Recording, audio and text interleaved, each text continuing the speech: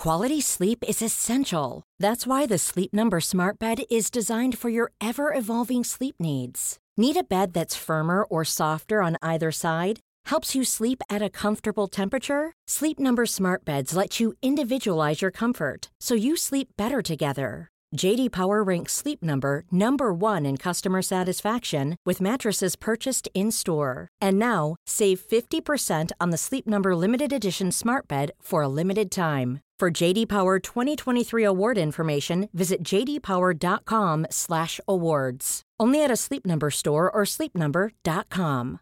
One size fits all seems like a good idea for clothes until you try them on. Same goes for healthcare. That's why United Healthcare offers flexible, budget-friendly coverage for medical, vision, dental, and more. Learn more at uh1.com. Burrow's furniture is built for the way you live.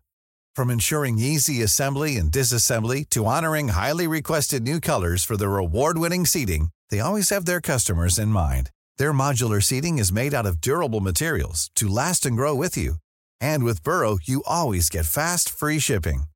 Get up to 60% off during Burrow's Memorial Day sale at burrow.com/ACAST. That's burrow.com/ACAST. burrow.com/ACAST. The following podcast contains explicit language and content that may not be suitable for all listeners.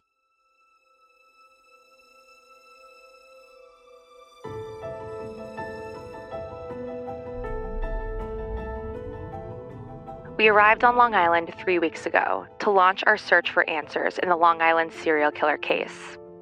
We're trying to understand why, after 10 years, this case remains unsolved. It's incumbent on all of us to stay hyper-vigilant, to keep asking these questions, to make sure not another 10 years pass with no answers. We'll do our part. We're not stopping. Those were my words from March 10th, 2021 on this podcast. A year later, law enforcement would identify their main suspect. And Friday, July 14th, 2023, just a few days ago, they took him into custody and arraigned him for the murders of 3 of the 4 Gilgo Beach killings. Who is Rex Heuermann, the man that police allege is the Long Island serial killer? How did law enforcement zero in on him? How has this new development impacted the victims? This and more on this special episode of Unraveled.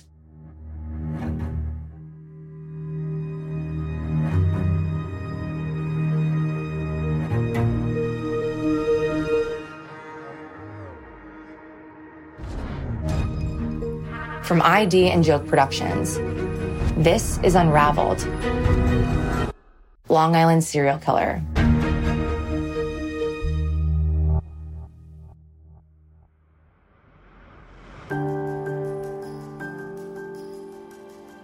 Friday, July 14th, 2023 was a partly cloudy, balmy day on Long Island, and thunderstorms and showers loomed in the air. In hindsight, a perfect foreboding for the headlines that would hit our screens that very morning. I happened to be in New York City when my phone dinged and alerted me to the news about to break. The alleged Long Island serial killer was in custody. This case has consumed much of my life over the past 8 years, and so my plans were dropped, all things were canceled, a car was rented, and I headed out to Long Island. We're coming.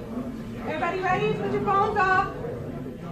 Good afternoon, ladies and gentlemen, and thank you all for coming. I'm standing here with my law enforcement partners in the Gilgo Task Force to announce the indictment of defendant Rex Andrew Heuermann, 59 years of age. He's been arrested by the Suffolk County Police Department's homicide detectives, and he's been indicted in a grand jury presentation by the Suffolk County District Attorney's Office for the murders of Melissa Bartholomew, Megan Waterman, and Amber Costello. The investigation of Maureen Brainerd Barnes is ongoing. These young women went missing between July of 2007 and September of 2010. They were found in December of 2010 by the Suffolk County Police Department, and then there was nothing, absolutely nothing. For the next 13 years, their cases went unsolved. Until today.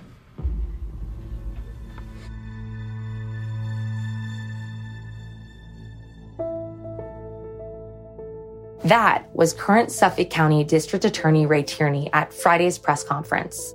Melissa, Megan, Amber, and Maureen are all known as the Gilgo Four. Of all the victims associated with the Long Island serial killer case, they have the most in common with one another. We know that in life, Melissa, Megan, Amber, and Maureen all had very similar body types. They were just about 5 feet tall and they were very petite. They were white.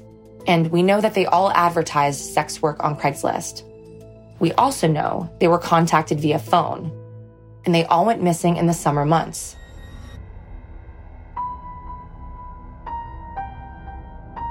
Much was previously made of the burlap their bodies were supposedly found wrapped in. During previous episodes of this podcast, we talked about the fact that in our interviews with law enforcement, there seemed to be some hesitancy to confirm this burlap information. Now we know why. Here's Ray Tierney again. The other thing I think that's been talked about in the media was they were bound by burlap. That has taken a life of its own in the media, and the burlap has been described or thought to be the burlap that's used at a nursery. That's not the burlap that was used. In this case, it was camouflage burlap used for duck blinds of hunting. Obviously, it was used to purposely hide the bodies. We also learned that suspect DNA was found with the bodies, which was a first. Specifically, there was a hair recovered from Maureen Brainerd Barnes from a belt buckle that was around her legs. With regard to Megan Waterman, there were 3 hairs recovered, one from around her head area, one from around her leg area in the burlap, and then there was one caught in between the tape. Amber Costello also had a significant hair that was recovered, but the crime scene, because it was out there for so long and because it was exposed to the elements, those hairs were degraded, so you couldn't use traditional DNA analysis on it. You would have to wait and use mitochondrial DNA, and back in 2010, the technology wasn't there for mitochondrial DNA. So the investigation proceeded, but also technology proceeded as well. The truth very well may be that police never disclosed that suspect DNA was present because they weren't even sure what they could do with it. But forensic science in the field of DNA has grown leaps and bounds and continues to evolve. To help make more sense of the statements made by Ray Tierney, I called Cynthia Kale, a forensic DNA expert with DNA Mavens. So we know that investigative genetic genealogy has been responsible for a lot of headline-grabbing captures, not the least of which was the Golden State Killer. But in that case and many others, there were rather decent samples of suspect DNA. So could you talk about the obstacles in getting DNA for a genetic genealogy match from just maybe a few hairs that were exposed to the elements and then slowly degraded over many years? Yeah, so with like a hair sample, typically if we want to do like a normal, forensic DNA analysis where we're looking at the nuclear DNA, we're wanting like the root of the hair. So if we're dealing with something that's just the shaft of the hair, trying to get nuclear DNA out of that is very difficult. Just one, because the cell is already dead in the hair. But with the mitochondrial DNA, the way it's structured, whereas like nuclear DNA is kind of linear and it's very susceptible to just the enzymes that are present in the body and the cells, and all the environmental factors that can break down DNA, the way the mitochondrial DNA is structured is in a circle. It's kind of self-contained, and that structure protects it from those elements, so they tend to last longer than the nuclear DNA. With the nuclear DNA, you only have 2 copies per cell. With the mitochondrial DNA, there's upwards of thousands of mitochondria per cell. There's going to be a lot more mitochondrial DNA available than the nuclear DNA. The fact that mitochondrial DNA is stronger in a sense is what saved us here. Maureen Brainerd Barnes disappeared in 2007 and wasn't found until 2010. No wonder the nuclear DNA didn't survive. I also learned that mitochondrial DNA speaks to our maternal lineages and doesn't get passed on by men.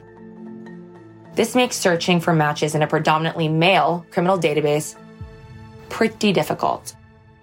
Why is it important to get family members' surreptitious samples as well? They may be able to do familiar matching that way, either by the Y chromosome or the mitochondrial chromosome. So this could help explain why investigators got abandonment samples, not just from the suspect himself, but other family members as well, perhaps sisters, nieces, or even his mother. And something that's been nagging me: why would it take this long for us to use mitochondrial DNA to identify a suspect? Is this really something that's brand new? What could have been a reason that this DNA evidence wasn't utilized until 13 years later? That I can't speak to. I know if it's just the shafts, that nuclear DNA is probably not the best option. It would probably be the mitochondrial DNA would be the best option, and might have to do with backlogs. Other than that, I really don't know what would have caused that kind of a big gap in time.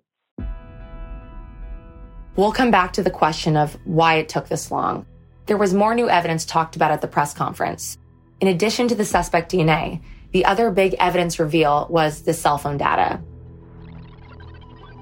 As listeners of this podcast know, I talked with the then district attorney, Tim Sini, a few years ago, and he filled us in on how they were using cell phone data dumps to identify a possible suspect. Here is Ray Tierney at the press conference.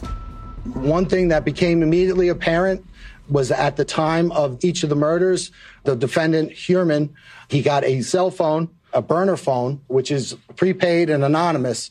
And for each of the murders, he got an individual burner phone, and he used that to communicate with the victims. Then shortly after the death of the victims, he then would get rid of the burner phone. Right away in December of 2012, FBI immediately began looking at that cell site data. They compared the victims' phones with the burner phones, and they immediately honed in on some similarities, specifically in the Massapequa Park area. And they looked at an area of a confluence of 4 cell towers. And they realized that this had significance because the perpetrator of these crimes was probably located within this area at or around the times of the murder. And that was mapped out. That was called the box. And it was an area in Massapequa Park. The FBI also managed to do that for an area in Midtown Manhattan. Let's talk Massapequa for a second. Massapequa Park is on the south shore of Long Island in Nassau County. It's about a 25-minute ride to Gilgo Beach in Suffolk County, which is where Melissa, Megan, Amber, and Maureen were each found. It's a predominantly white community with a majority Italian, Irish, and German ancestry. At 17,000 residents, it's a quaint, all-American town where summers are filled with park festivals and parades. And that is where law enforcement found their suspect, Rex Huerman. But before DNA and cell phone data confirmed to law enforcement that Rex Huerman should in fact be their prime suspect, the task force searched, of all things, a database. And victim Amber Lynn Costello would be the key. Amber Costello, the day before her disappearance on September 1st, 2010, she met with an individual for the purposes of having him pay her money for her services. But she involved herself in a ruse where once the individual gave her money, other individuals came into the house, pretended to be significant others, confronted the individual with the purpose of making that individual uncomfortable, having him leave without retrieving his money. And that's exactly what happened. That individual was identified as a person who was between 6'4" and 6'6", a large man, thickly built, not necessarily overly muscular, but just a naturally big person with glasses, white and dark hair. Also of significance was the fact that he was driving a dark-colored or black first-generation Chevrolet Avalanche with a very unique feature that was between it was a pickup truck, so it was between the cab and the bed. And that was identified. Again, that was back in 2010. But it wasn't until March of 2022 that database was searched by the task force, and this individual was identified. That individual was Rex Huerman, the defendant. And right away, there were some commonalities that came right to the fore. Rex Huerman, 6'4", a large person, not necessarily muscular, a very physically large person. He has glasses, he has the dark hair, and also, of particular note, he owned, at the time, that first-generation Chevy Avalanche.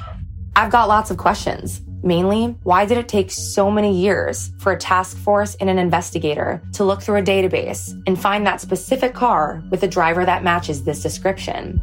Perhaps the fact that the investigation was slow-rolled by James Burke, as detailed in previous episodes of this podcast, or perhaps these are just newer databases. That said, it's a remarkable description.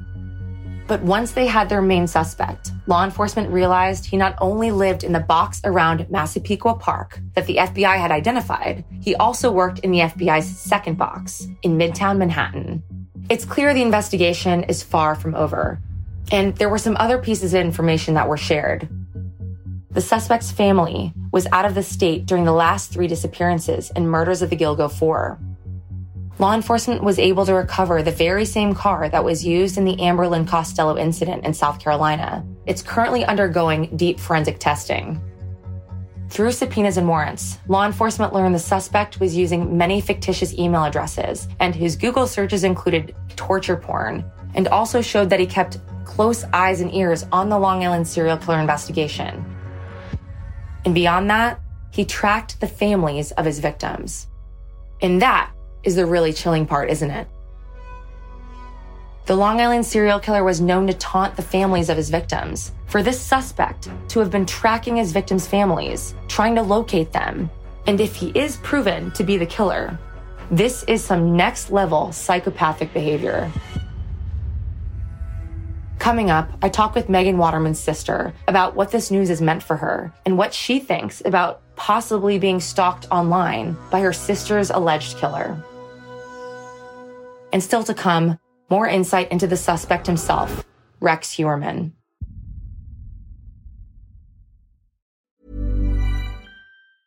Quality sleep is essential. That's why the Sleep Number Smart Bed is designed for your ever-evolving sleep needs. Need a bed that's firmer or softer on either side? Helps you sleep at a comfortable temperature? Sleep Number Smart Beds let you individualize your comfort, so you sleep better together. J.D. Power ranks Sleep Number number 1 in customer satisfaction with mattresses purchased in-store. And now, save 50% on the Sleep Number Limited Edition Smart Bed for a limited time. For J.D. Power 2023 award information, visit jdpower.com/awards. Only at a Sleep Number store or sleepnumber.com. Hey, it's Ryan Reynolds, and I'm here with Keith, co-star of my upcoming film, If, only in theaters May 17th. Do you want to tell people the big news?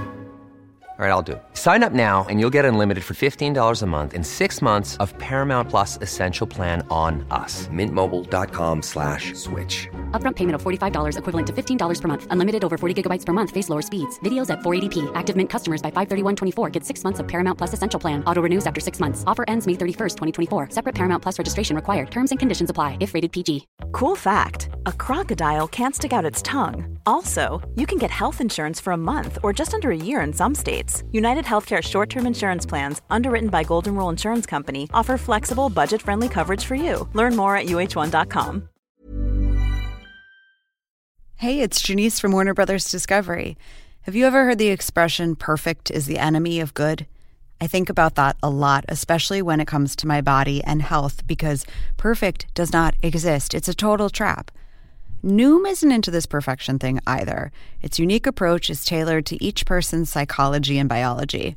From coaching to recipes, Noom's app provides personalized information to help you on your journey, no one else's journey.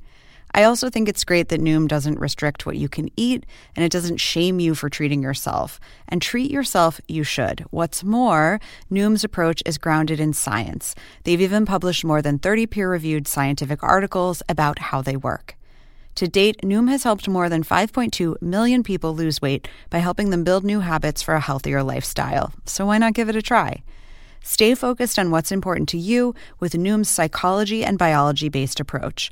Sign up for your trial today at Noom.com. That's Noom.com. And check out Noom's first ever cookbook, The Noom Kitchen, for 100 healthy and delicious recipes to promote better living.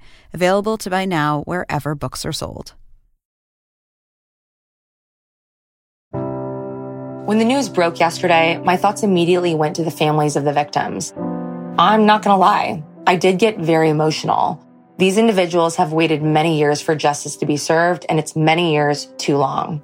Just a few months ago, before we knew anything of an imminent arrest, I spoke with Amanda, who's one of Megan Waterman's sisters. And here's a bit of our conversation. My first question was, of course, about Megan. Who was she? She was a good person.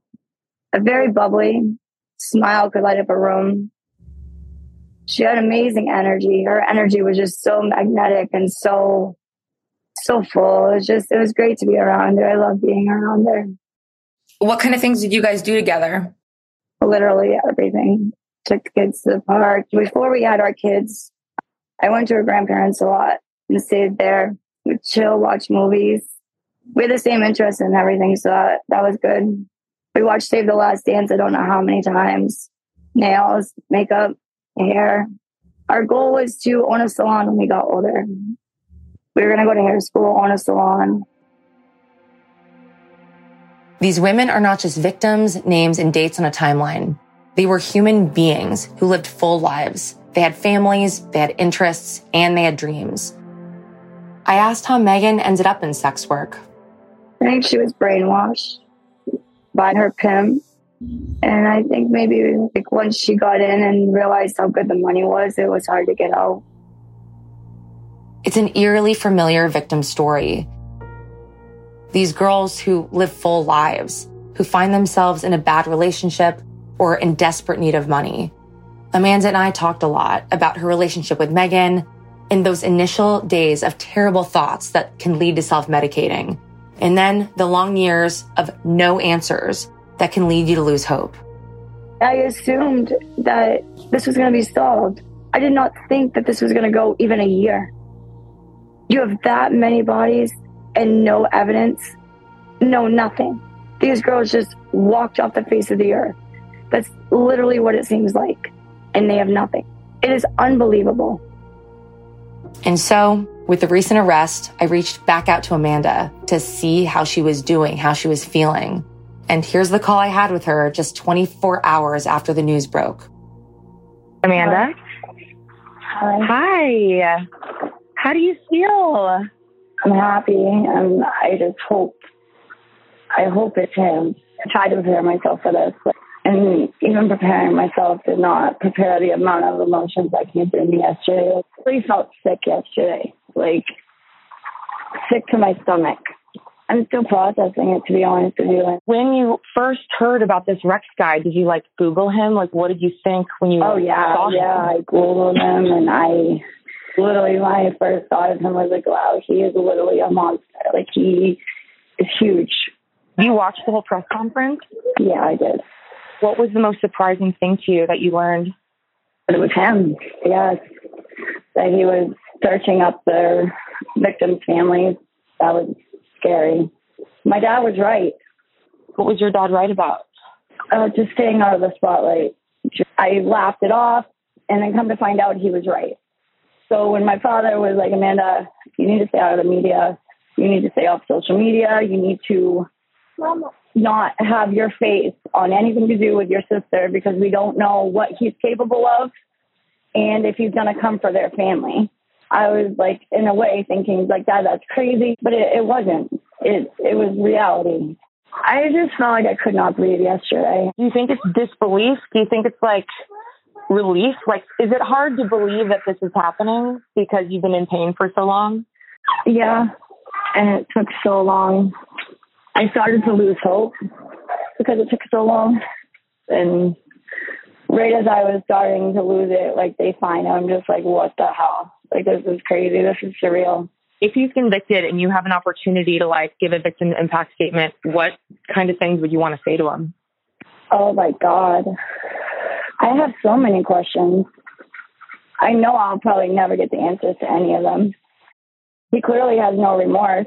He's doing it again, and he's searching it and basically getting off on all this searching shit he's doing. I hope this piece of shit gets locked away. I hope he's tortured for the rest of his life, every single day. I will never forgive him. I would love to see him suffer. how have things changed for you in the last 48 hours? Definitely brought back a lot of painful moments and stuff. It is so hard to process. I mean, I'm relieved that he is caught. I'm relieved that that's one less monster on the street.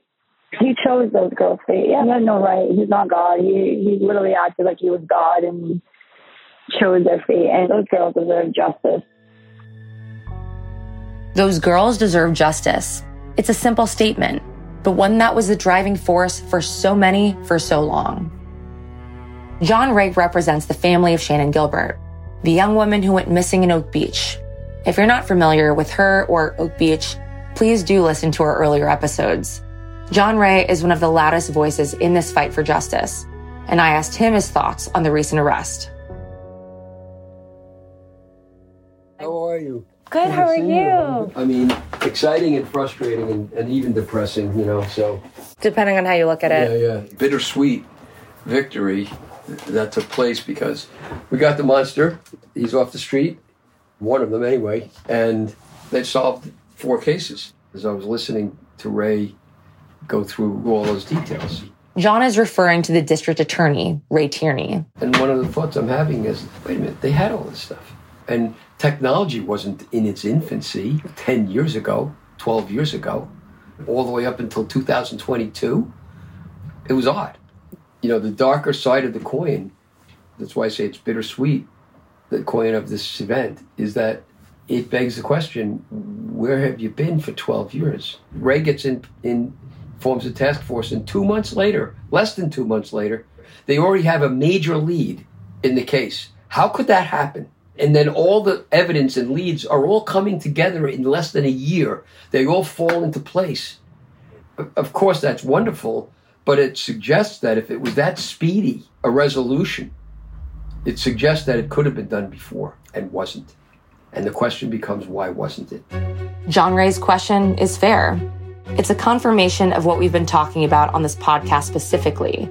And while this arrest is certainly a triumph, it is also in a way another indictment on the James Burke legacy. If he hadn't shut the FBI out of the LISK investigation, how much sooner could we have had a suspect in custody? I asked him if he had any thoughts on Rex Heuermann, the suspect. This guy, in my view, has 2 types of trophies. And we know serial killers often like trophies.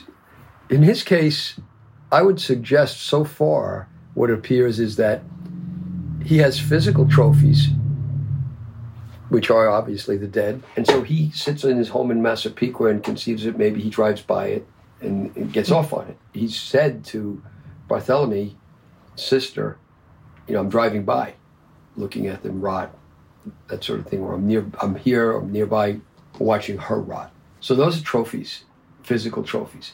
But for him, unlike the others that I've seen, he has metaphysical trophies.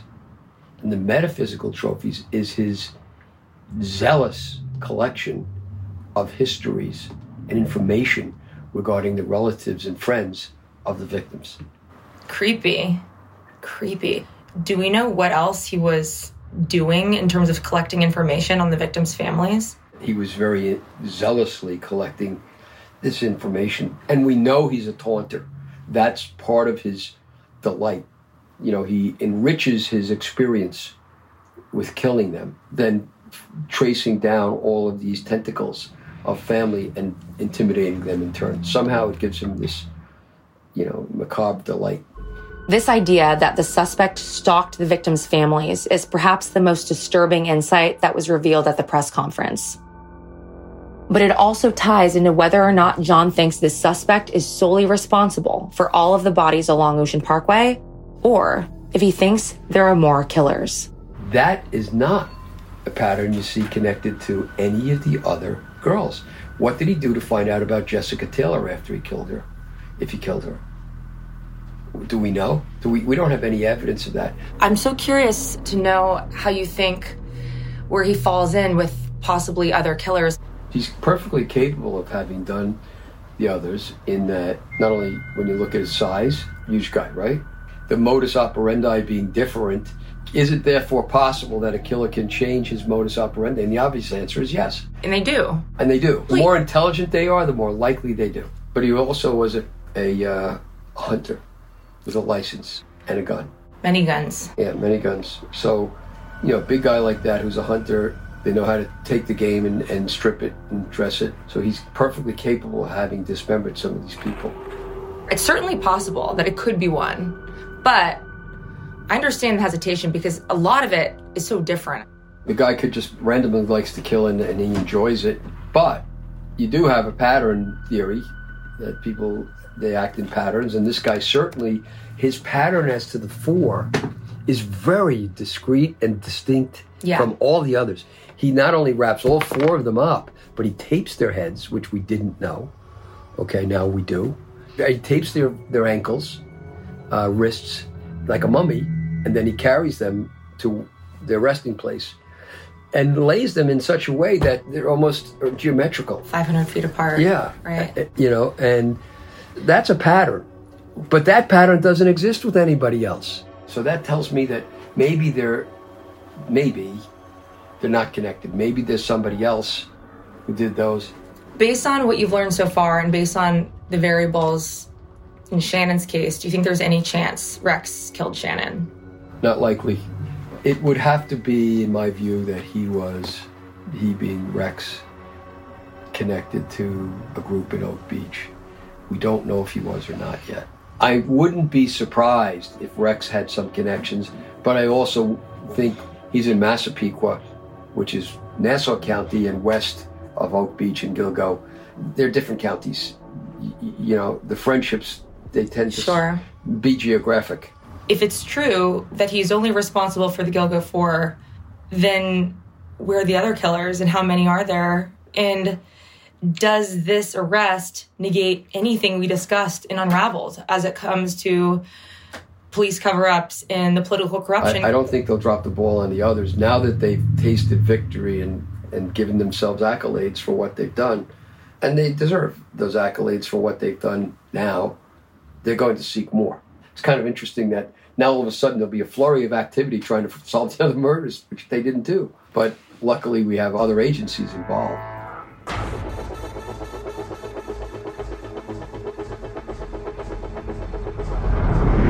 After the break, we're going to take a deep dive into the suspect. Who is Rex Heuermann? I'll talk to a young woman who worked for him, and I'll visit his neighborhood. Where and how did this alleged killer just hide in plain sight? We'll close with my thoughts on all of it and what I think this arrest means for the future in the story of the Long Island serial killer.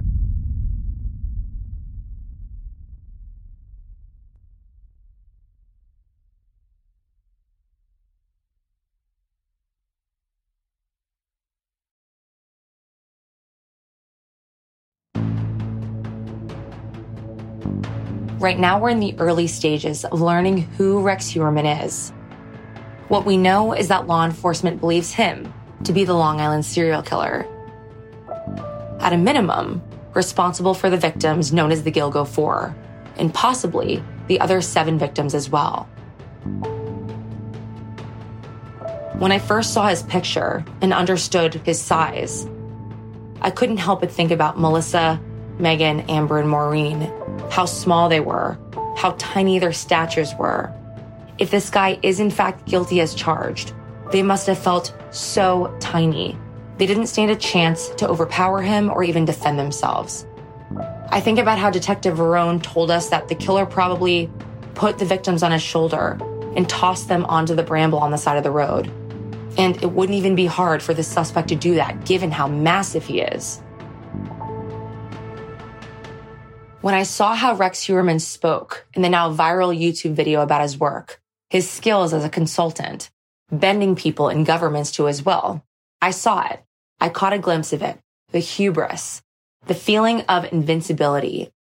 Maybe he's just a man with a massive ego. Or maybe, as police allege, that ego comes from knowing he got away with murder again and again.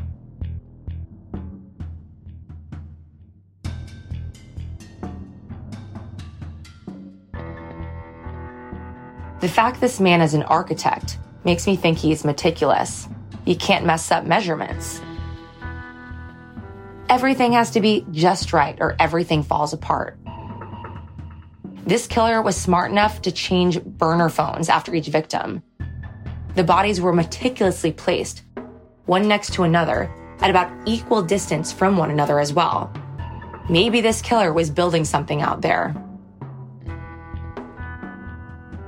This killer would call and taunt the families of the victims, and Rex Heuermann's search history is a treasure trove of victims' families' names, addresses, photos. Was he an obsessed true crime fan? Or, as detectives believe, keeping close eyes on the families as a form of reliving his crimes? The metaphysical trophy that John Ray talked about. We will find out more about Rex Heuermann as this investigation unfolds, and more people step forward to share their stories. For now, I wanted to see where this guy lived, his neighborhood. Where did he allegedly hide?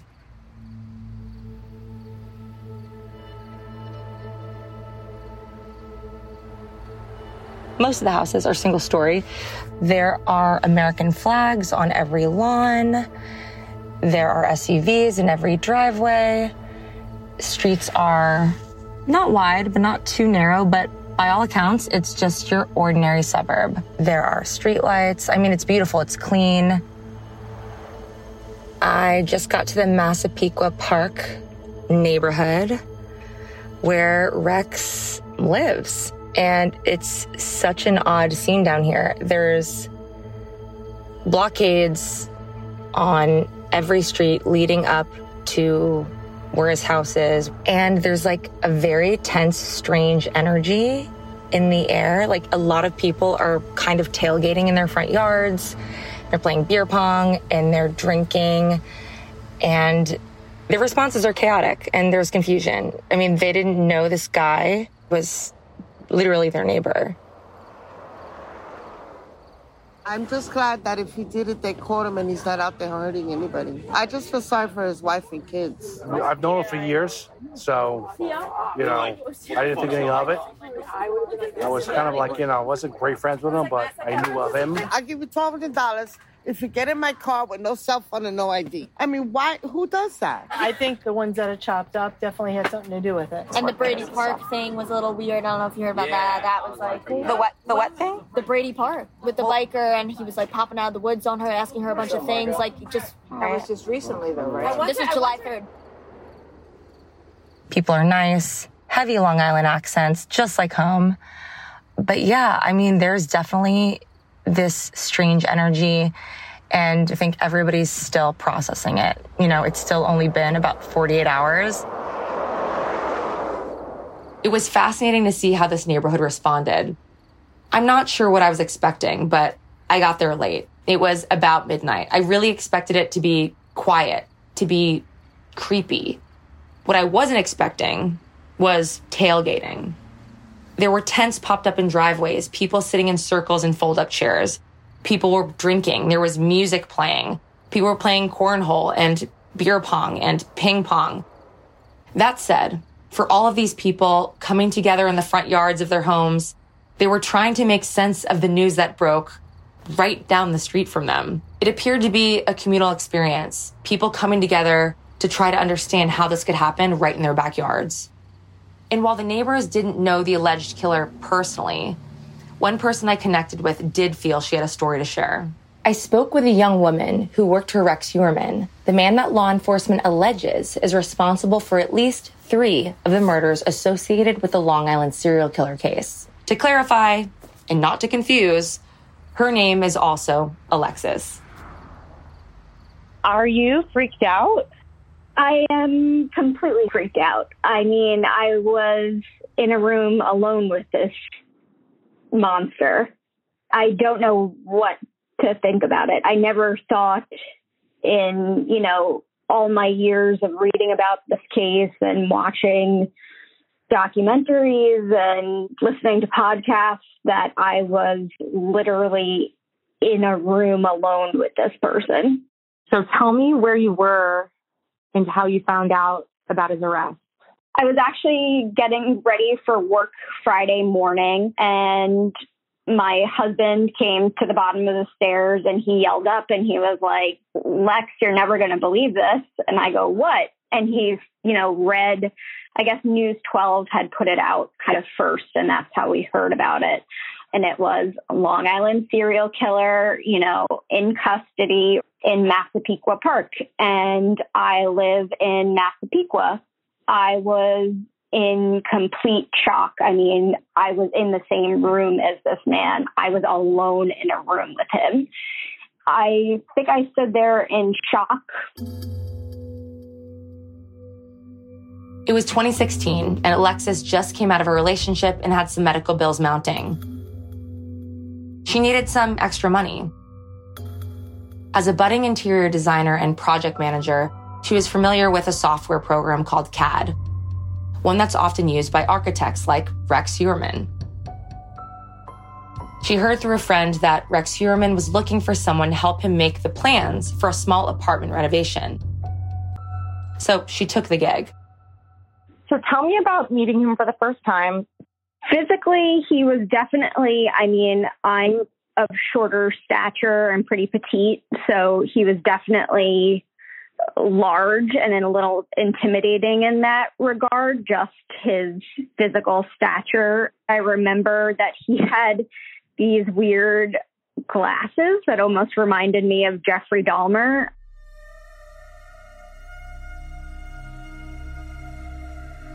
It's interesting that she mentions these glasses.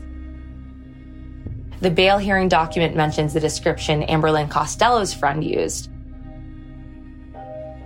They referred to them as big, oval-style 1970s type eyeglasses. That description does kind of match a Jeffrey Dahmer type look. He was kind of off and weird to me. It made me not want to do any more work for him. It just gave me an uneasy feeling in my stomach. I didn't chalk it up to him being dangerous at the time or having any sort of motive. I more just thought, like, this is an odd character and I don't want to be around this person. And besides the weird vibe that I got from him, he also took a long time to pay me. So that kind of turned me off majorly. I asked Alexis about his office. How big was it? Was it nice? I mean, it was a messy office. It was definitely older looking, but being in the industry, I wouldn't say that's too out of character. A lot of architects that I've known are kind of, it's all about like function. So I kind of just took him as like this kooky kind of architect guy who maybe didn't have the design sense that I'm used to working in the interior design side of the industry, but it's kind of not out of character for an architect to maybe not always have their finger on the pulse of the latest design. I definitely thought he was a small-time architect. I mean, he's no large celebrity architect by any means. He did smaller renovations, that kind of thing. It didn't seem like he was doing anything grand. As we were talking, Alexis became introspective and emotional. I kind of have been processing it in different ways throughout, the past 24 hours. It first was, like a shock and a joke. And, a lot of people have been telling me like, well, you weren't his type, which I just think is gross. Yes, he preyed on a certain subsect of people who choose to do a certain kind of job. But I was also desperate for money. I was in medical debt. I was coming out of a breakup and a move, and I needed the cash, So I think about the people who were obviously in a situation where they were doing their job and trying to make money. And I feel bad that what they choose to do is somehow terrible, but I chose to do it a different way and I'm safe. Like, that's what I'm trying to process. It's really empathetic of you. I needed the money. I was doing a job that I was like, this is weird, but okay. And I was willing to, at one point I was willing to do it again. It's just because I was not using my body in that way. I don't know. It's also the thing that,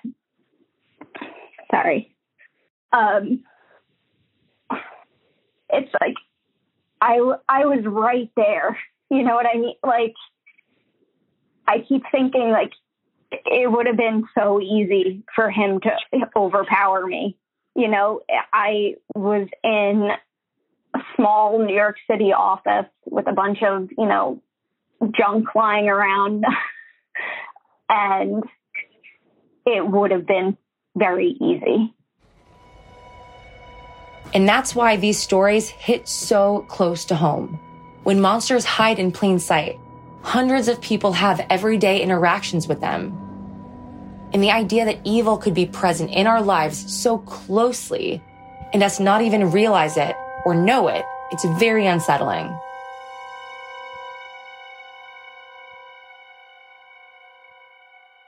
When I think back to the roller coaster of the last 48 to 72 hours, I come back to John Ray, calling this a bittersweet victory. Previous episodes detailed the corruption of James Burke, the disgraced Suffolk County Chief of Police, and Thomas Spoda, convicted former Suffolk County District Attorney. I can't help but wonder how much sooner we would have had answers if they'd done their job, if they'd worked with the FBI, if they'd focused resources on solving this crime rather than replacing their lead detectives. The answers were there. It took the task force 6 weeks to identify their main suspect. 6 weeks. Then they spent 16 months building a case and watching him. As we wrap things up, there's something I'd really like to say to the current investigative team, and that is, thank you. When the current DA, Ray Tierney, and Suffolk County Police Commissioner Rodney Harrison took their oath of offices, they promised the public that this case would be a priority, but it followed with mostly more radio silence. What we know now is that behind the scenes, these two men were not silent and took a very different approach than past administrations. Here's District Attorney Ray Tierney. When I took office in January of 2022, I made Gilgo a priority. I met with the victims' families, and I told them that we were going to handle this case differently. We were going to form a task force, and we were going to use the grand jury, the power of the grand jury, to reach a determination in this case. Because the grand jury has two things. It has power, it has reach. You could obtain documents, you could interview witnesses. But the other thing that the grand jury has, no one knows what you do when you operate a grand jury proceeding. And we knew that when we were investigating this case and when we dealt with the media or whatever it was we were doing, we were playing before a party of one, because we knew the person responsible for these murders would be looking at us. We maintained the integrity of the investigation. Most importantly of all, we maintained the secrecy of that investigation. As true crime investigative reporters or true crime fans, we want all the info right away. We always do. But that's not how cases are built. And this suspect is alive and deserves his day in court. As such, law enforcement did right by withholding information from the press, especially since they knew he was watching. Think about it. February of 2022, the task force is formed. March 14th of 2022, they identify the suspect and start tracking his online activity. April 12th, 2022, law enforcement releases the hotel video from the night of Megan Waterman's disappearance. Here's a clip from Suffolk County Police Commissioner Rodney Harrison's press conference. We have released video surveillance footage and photos of the last time one of our victims was seen prior to her death. Our victim, Megan Waterman, was wearing a yellow sweater and is shown both arriving and leaving the hotel. Based on what we know right now, we believe she did leave the hotel that night to meet her killer. We are doubling the reward for information that may lead to the arrest and conviction in the Gilgo Beach homicide investigation from $25,000 to $50,000. We hope that anyone who may have been in the area that night will reach out to our Crime Stoppers hotline. We now know that that entire press conference was indeed playing for a party of one. Not some faceless, nameless suspect, but Rex Heuermann, the man they had already identified. What they were doing was waiting to see how he would respond to this information. What would his internet activity tell them? Hopefully, we'll get to find out at trial what it is they witnessed. As they stated numerous times, for law enforcement, this investigation is not over. There is a treasure trove of evidence to comb through, stemming from the search warrants executed with his arrest. The case of Maureen Brainerd Barnes needs further investigation before charges can be filed. And maybe this isn't as clear-cut as one Long Island serial killer. Remember, there are many more victims that were found along Gilgo Beach that also deserve answers. And for them, and for all of their families, we press on. Stay tuned to this Unraveled feed for future developments on this case and see where our continued investigation leads us. If you know Rex Heuermann, or if you would like to contribute to our story in a different way, please send an email to us at unraveledtips@gmail.com or contact me on Instagram at Alexis Linkletter. Unraveled is produced by Joke Productions for ID. The executive producers and writers of this podcast are Joke Fincione, Biagio Messina, and myself, Alexis Linkletter. Executive producer for ID, Thomas Cutler. Our editor is Caitlin Cleveland. The music and score that you have heard in this podcast is by Biagio Messina. Subscribe on Apple Podcasts or wherever you get your podcasts. It helps a lot when you subscribe, rate, and review the podcast that you enjoy listening to. Thank you for listening, and thank you for your support.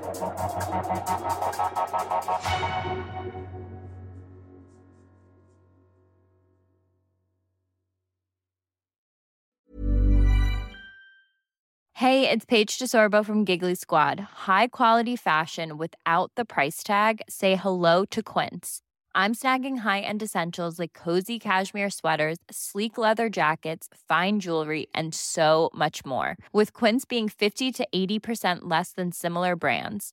And they partner with factories that prioritize safe, ethical, and responsible manufacturing. I love that. Luxury quality within reach. Go to quince.com/style to get free shipping and 365-day returns on your next order. Quince.com/style.